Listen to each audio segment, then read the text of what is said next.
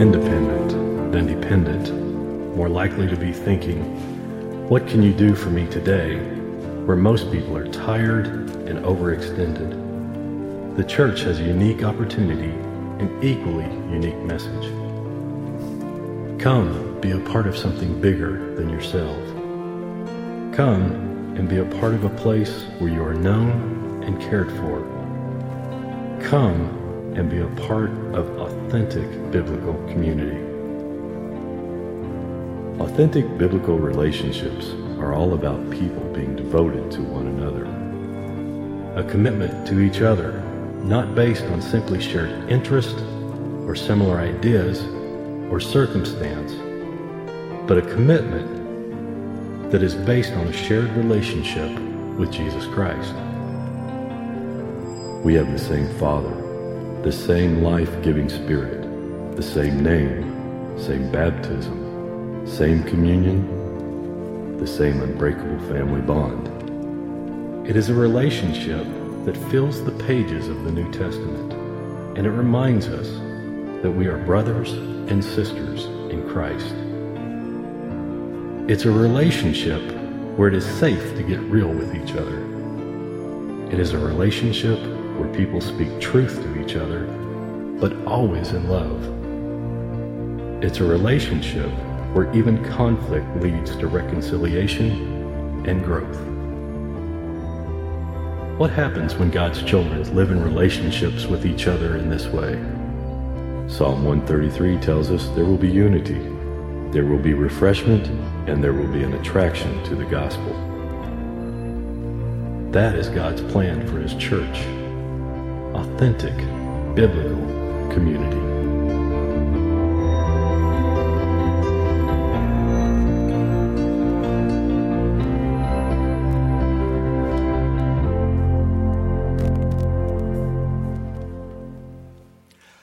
Well, for several weeks now, we've been going right through the book of 1 Thessalonians and seeing what Paul had to write to this young church, encouraging them to be the church and to be the faithful church. And so we've looked at what he challenged them with and applied that to the life of our church here.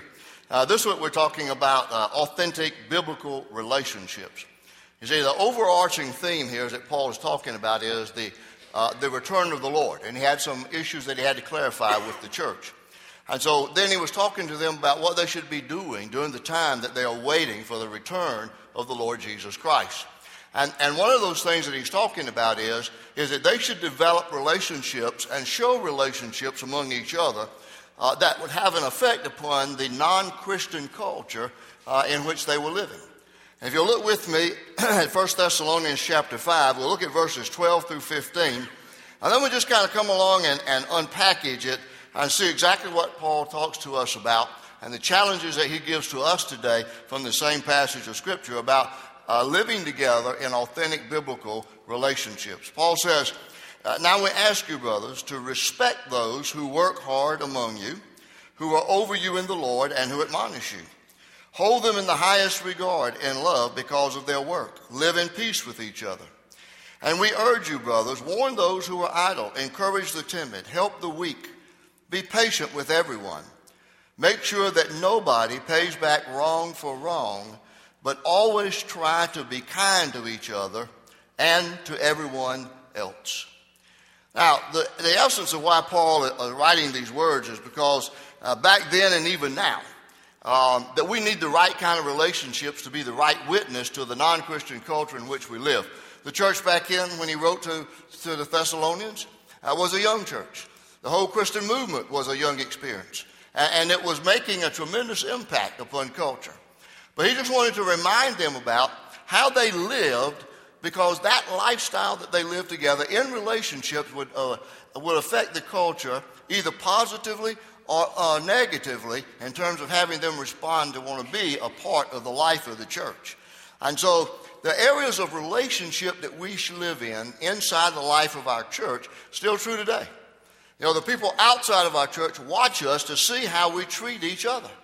And if we treat each other well and we live up to the name of being Christians and we live the way that Christ would live, then we do well and we influence the culture. But if we don't, then people have the attitude that says, well, I got enough stress and I got enough conflict in my life already. That if that's what's going on inside the family of faith at Spring Valley Baptist Church or wherever it might be, then I don't need to be a part of that. And that certainly is true. All of us live with some stress in our life. All of us live with some conflict in our life. Not everything goes smoothly. You know, it can be family, it can be work, it can be school, whatever. Relationships sometimes get kind of spicy at times. And so we have to be careful how we handle those relationships, how we respond to certain circumstances. And so interpersonal relationships within the life of the church for believers in the church will go a long way towards either growing the church and being a positive influence on the culture, or will be a detriment to the church. And so let's look at what Paul says about 8 areas in which we need to develop relationships and how we need to work on them. First of all, he says, respect your spiritual leaders. And it's interesting that that's the first thing in this section, that he's talking about respect your spiritual leaders, the leaders in the life of the church. And he says, respect those who work hard among you, who are over you in the Lord and who admonish you. Hold them in the highest regard and love because of their work. Now, we know Paul was a pastor. We know he was an apostle. We know he was a missionary. He came on mission tours and he established churches just like he did here among the Thessalonians. And then he established an order in the life of the church. He appointed elders and he appointed a pastor and he appointed spiritual leaders to lead and guide that church. And he is writing to them and he's saying, respect these leaders. Have honor for them. Show your love and care and concern for them. And the reason for it is because the spiritual leaders in the church are the ones who minister to you and admonish you in the ways of life and teach you the way that God is supposed to have you to live. It's not just me as the pastor, but it's our entire ministerial staff. It's our deacons, and it's all of our Bible teachers. And Paul describes us as being those who work hard among you and those who admonish you. And so the question you have might be, well, why should we respect our spiritual leaders? And the answer is found in Hebrews chapter 13, where the writer of Hebrews says, obey your leaders and submit to them, for they keep watch over your souls as those who will give an account, so that they can do this with great joy and not with grief. Now, let's understand this. In the hierarchy of the leadership in the life of our church, Jesus Christ is our spiritual leader. And as the pastor, I'm the under shepherd of that. And then we have this other staff that work under that lordship of Christ. And then we have deacons, and then we have other leaders, particularly Bible study leaders. But Jesus is the head of the church. And all of us are servants of the Lord Jesus Christ.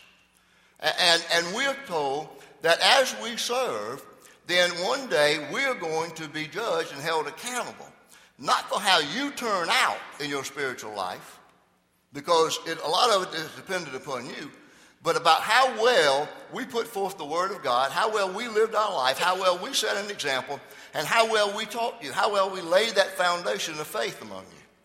Then you see that that's what we will be judged about. That we got to give an account for that is what the Scripture says. So Paul says that's why you need to hold us in the highest esteem and regard them in love. And so let me just give you some expressions of how you might want to express, or how you could express your esteem or appreciation or love to your staff and to your Bible teacher, your Sunday school teacher, and our deacons. Pray for us on a regular basis. I'd ask you to do that.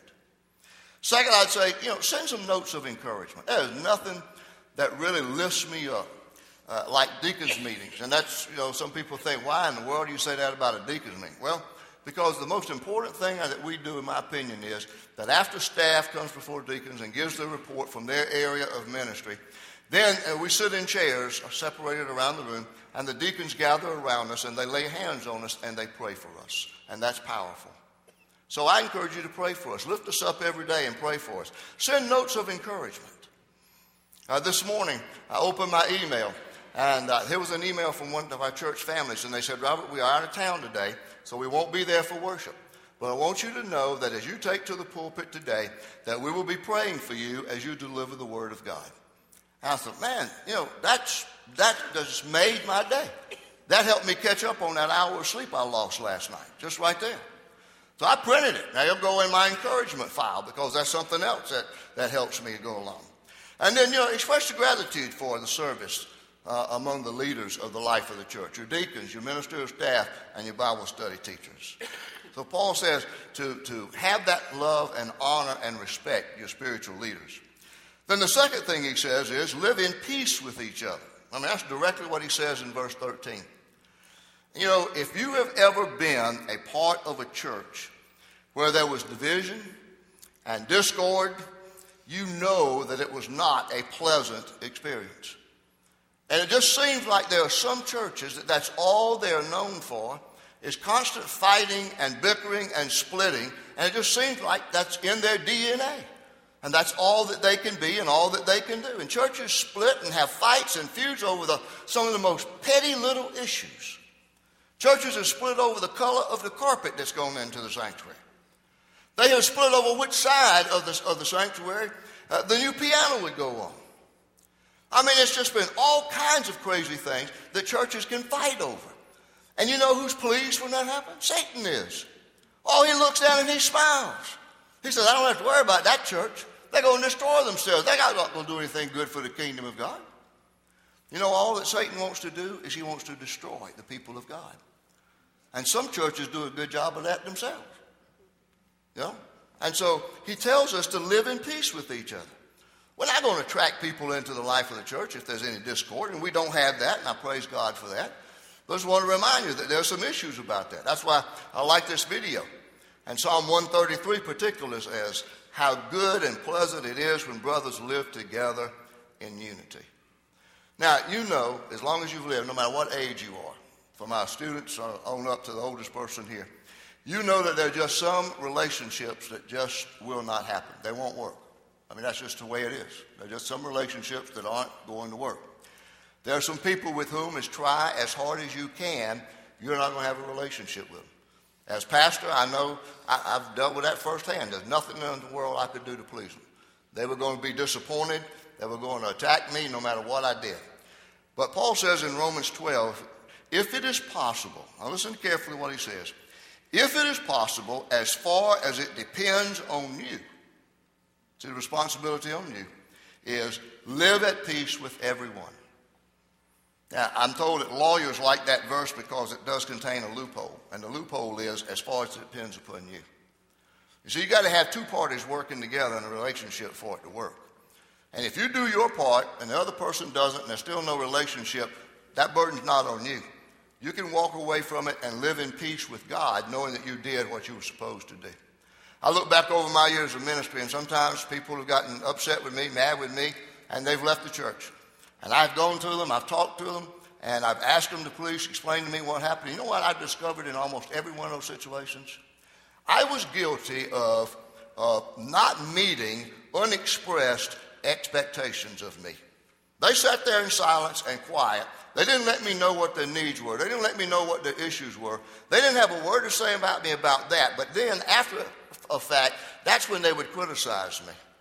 And that's when I'm a lame duck as a pastor. It's always easy to say, well, the pastor wasn't friendly. The pastor didn't meet our needs. His preaching wasn't meeting our needs anymore. We just weren't growing spiritually and all of that.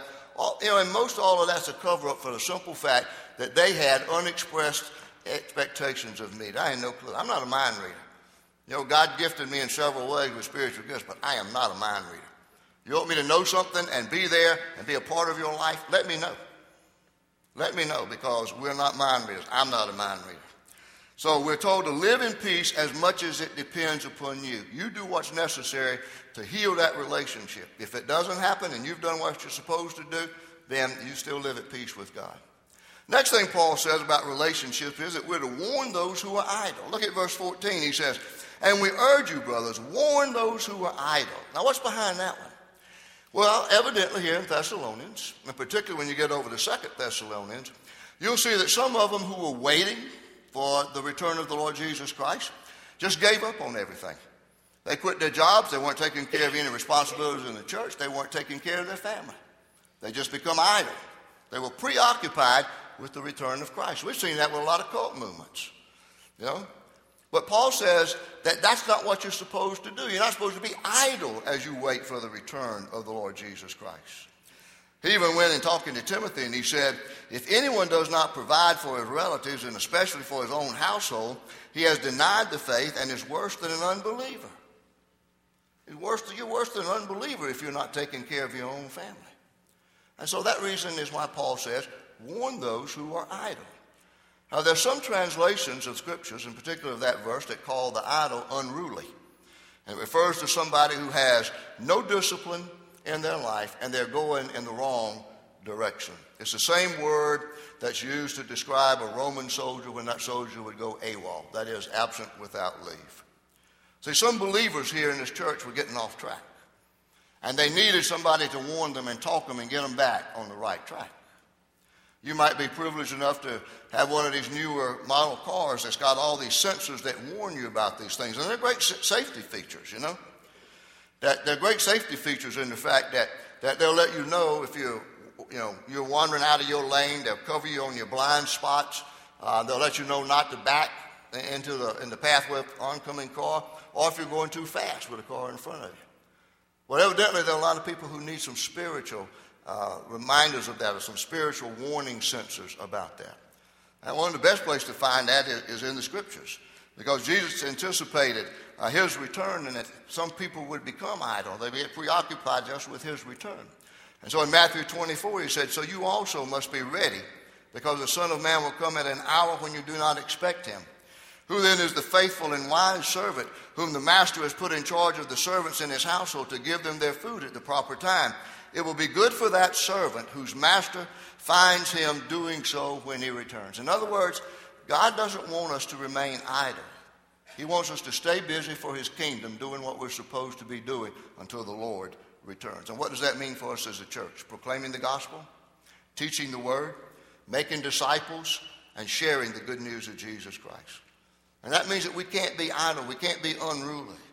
And it also means then, if you're going to take the initiative to be a warning sensor for somebody who's strayed off the path, then you need to make sure of your motives. Make sure you're doing it out of love and not out of anger towards them, okay? But there's that warning there to warn the idle. Then the fourth thing he says is encourage the discouraged. Verse 14, he says, encourage the timid. The word timid there doesn't mean shy, but it means someone who is having a difficult time and they're just fearful of going on in life. They don't think they can make it. You know, there are times in, I guess, everybody's life when you feel like quitting, when you feel like what you're doing is not important, it's not having any effect, and you just feel like you're going to throw up your hands and just give it up. You know, that happens to pastors probably more than any other profession. According to a study by the Schaeffer Institute, Francis Schaeffer Institute, 75% of pastors who start out in the ministry will drop out in the first 10 years. 75% will drop out in the first 10 years. And only 1 out of 10 pastors who start out in ministry will retire and still be in ministry. You know what it's called? It's called burnout, spiritual burnout. And there are a lot of people that experience spiritual burnout. You know, Timothy might have been close to spiritual burnout, and that's why Paul said to him, "For God has not given us a spirit of timidity, but of power and love and discipline." So we need to encourage the discouraged. You know, if things are going great in your life, you might not be aware of what's going on in the life of somebody else. Maybe somebody's seated with you right there on that pew where you're sitting today. That something's going on maybe with them that's got them discouraged. And so you need to be an encourager to them, the timid who feel like maybe they can't go on. You need to do that. Say something good to them, something kind, something positive, and uplift them and encourage them. Fifth thing that Paul says is help the weak. He says help the weak, or King James says support the weak. And that's a good translation because that word there literally means to hold up somebody who can't do it on his or her own. And the world's attitude towards those who are weak has got to be different than that of the church. The world says if you're weak, you're just something to be trampled over, pushed aside. You can't help me get what I want. You're not important to me. You're not important to anybody. You're weak. Now, the context in which Paul is writing is he's talking about those who are weak spiritually. And so in the life of the church, it makes sense then that we should encourage those who are spiritually weak, who are weaker in the faith, and we should have the responsibility to fulfill to help those who are weaker in their faith to grow in their faith. So a question would be for you to look around and ask, who is it God's placed in my path that might need a sense of encouragement in the faith? Who can I help grow in their walk with God? It might even be that you follow through with a kind of step-by-step formula that says, who is it that I can take and walk them through how you become a believer in Christ? How can I lead them through experiencing what it means to be baptized as a believer? How can I get them involved in a Bible study class where they will hear the word on a regular basis and they will grow as a person of Christ? See, those are important things that relate to our relationship within the life of the church. We need to be sure that we help those who are weaker in the faith, okay? Then the sixth thing that Paul says is, he says, practice patience. And he says, practice patience by saying, be patient with everyone. We are an impatient society and culture today, aren't we? And it's because we've been conditioned by our culture that everything moves at a fast pace.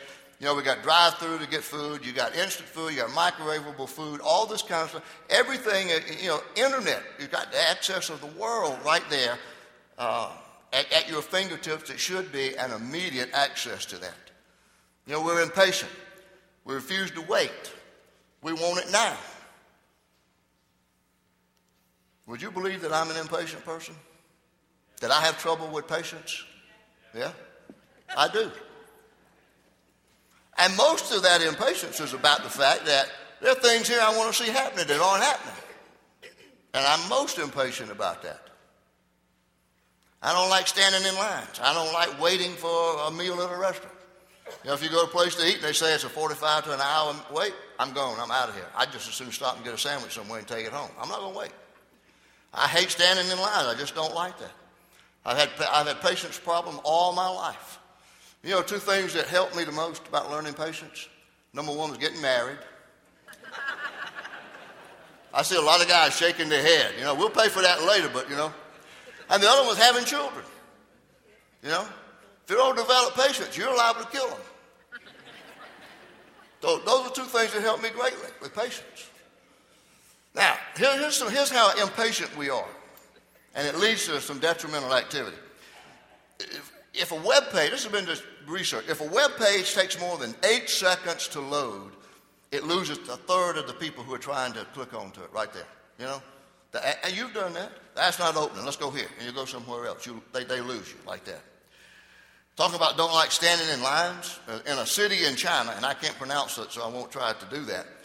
But there are some people who have marketed themselves that they will actually stand in line for people who are too busy to stand in line and wait. I don't know what they stand in line and waiting for, but they actually make their money, their living, by standing in line for people. Now, I don't like standing in lines, but I'm not going to go so far to pay somebody to stand in a line for me. But somebody got very entrepreneurial with their mindset, didn't they? Now, guys, listen to this one very carefully. Every year in this country, there are about 12 to 15 men who are killed by soft drink vending machines. You know why? Because either you put your money in and ate your money and you didn't get anything, or it didn't give you the right amount of change, or it didn't give you the right drink that you wanted out of that vending machine, and what do? You're so impatient with it, you get mad and you shake it and you kick it, and ultimately it falls over on you and it crushes 12 to 15 guys every year. You need to learn to work on patience, like I did. You know, Solomon said in the book of Proverbs, Solomon was supposed to be real wise. And Solomon said, a hot-tempered person stirs up conflict, but the one who is patient calms a quarrel. I think that's why Paul would write in 1 Corinthians 13, that great love chapter, and remind us that love is patient. And that's a beautiful word to look at to understanding. It comes from two words, makros, which means large, and then thumos, which means the boiling point. You put that together, it's a large boiling point. And what that means is somebody who is patient takes a long time to get angry, a long time to have their fuse lit, and they don't have a hair trigger temper. And another word for it is long-suffering. You know, after y'all celebrated my 25th anniversary here, somebody asked me later, said, what's the secret of being there for 25 years? And I said, well, the people there are patient and long-suffering, and I'm thankful. So you have been a patient group of people. You've been long-suffering, and I'm thankful. James would write and say, in one of the most practical letters that we find in the New Testament, my dear brothers, take note of this. Encourage everyone to be quick to listen, slow to speak, and slow to become angry. Why is that? It's because that's how God deals with us. Psalm 103 verse 8 says this, the Lord is compassionate and gracious, slow to anger, and abounding in love. If we're growing more and more in our faith to be like God, then we're going to grow more and more and more in our patience. So Paul says, practice patience.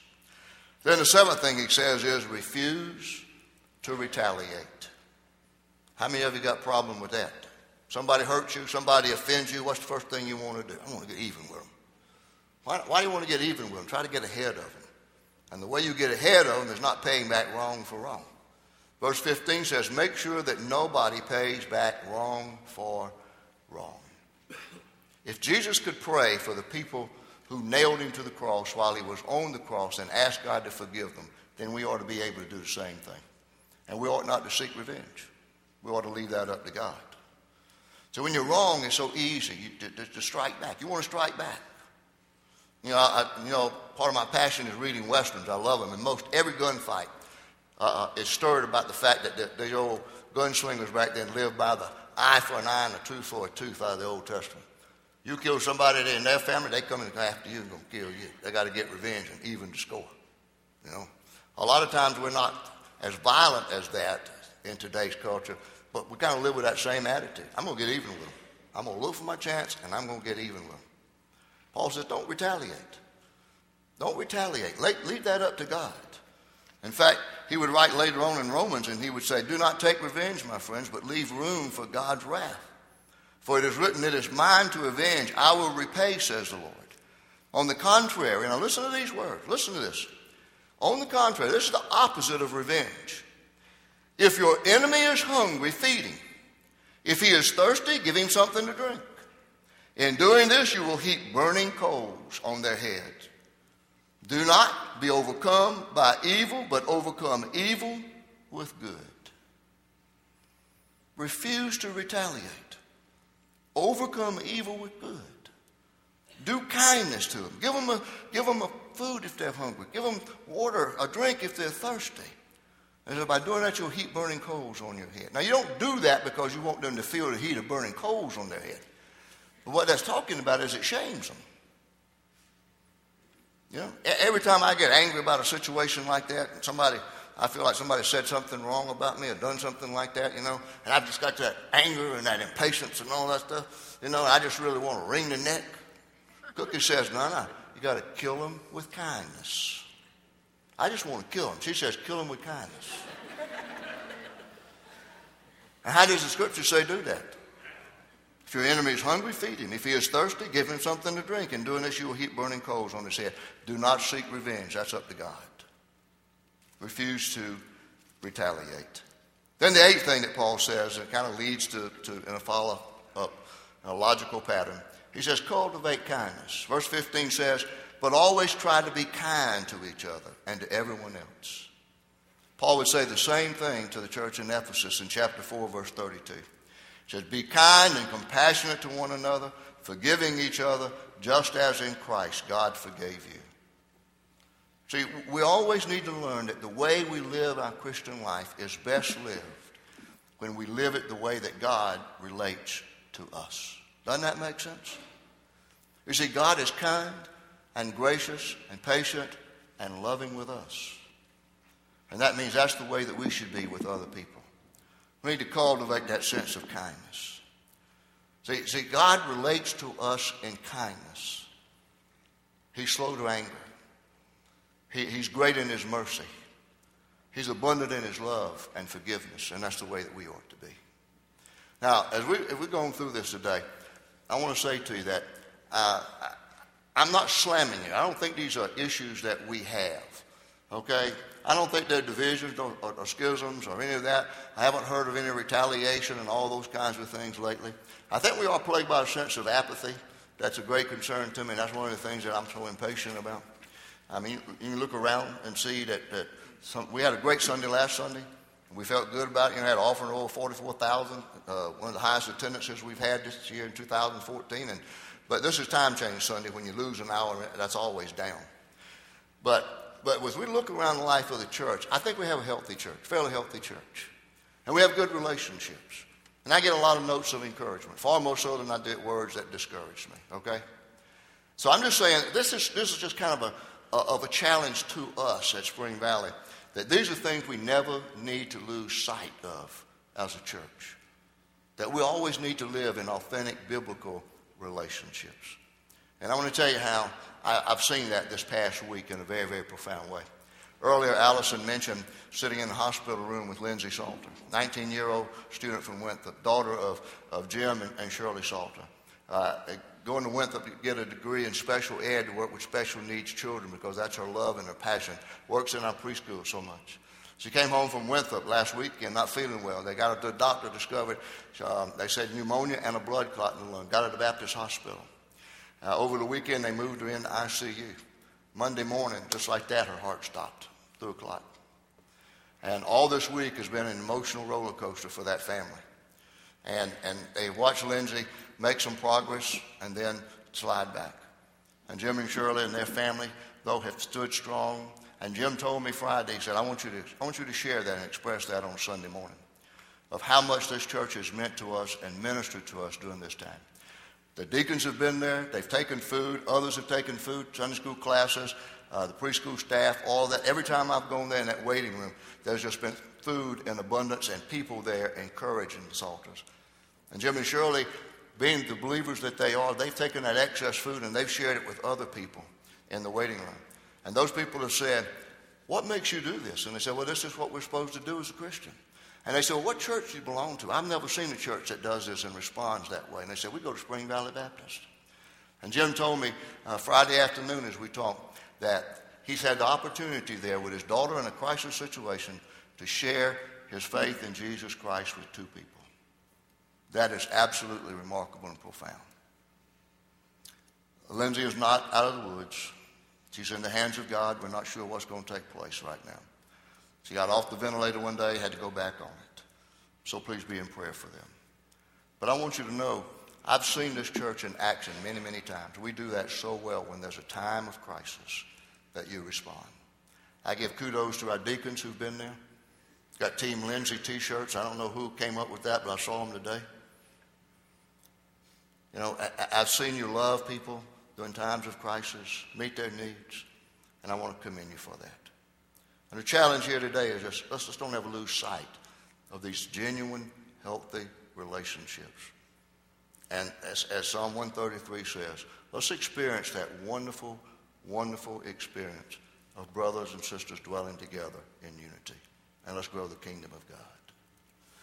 Father, we bow before you and we thank you for the word that you give to us that constantly keeps us guided in the right direction. And I pray that we'll have faith to go in the way that you lead us and guide us and direct us.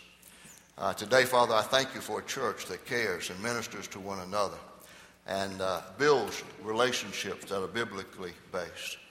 And I thank you for the care and ministry especially this week that's been shown to Jim and Shirley Salter and to their family, to Lindsay especially, and to Britta and to Josh and Caleb and to all their extended family. I thank you, Father, for the care and mercy that you've given. And now I pray that we just put Lindsay into your hands. And we ask, Father, that it be in your will that you would bring healing. But if not, Father, then we pray that you will bring to us understanding and peace that can come only from you. And Father, we pray that we would continue to be mindful of the needs of others around us, and that we'll be willing to build those genuine biblical relationships that will honor you, bring glory to you, and will grow your kingdom. And I pray that, Father, in the name of Christ our Savior. Amen.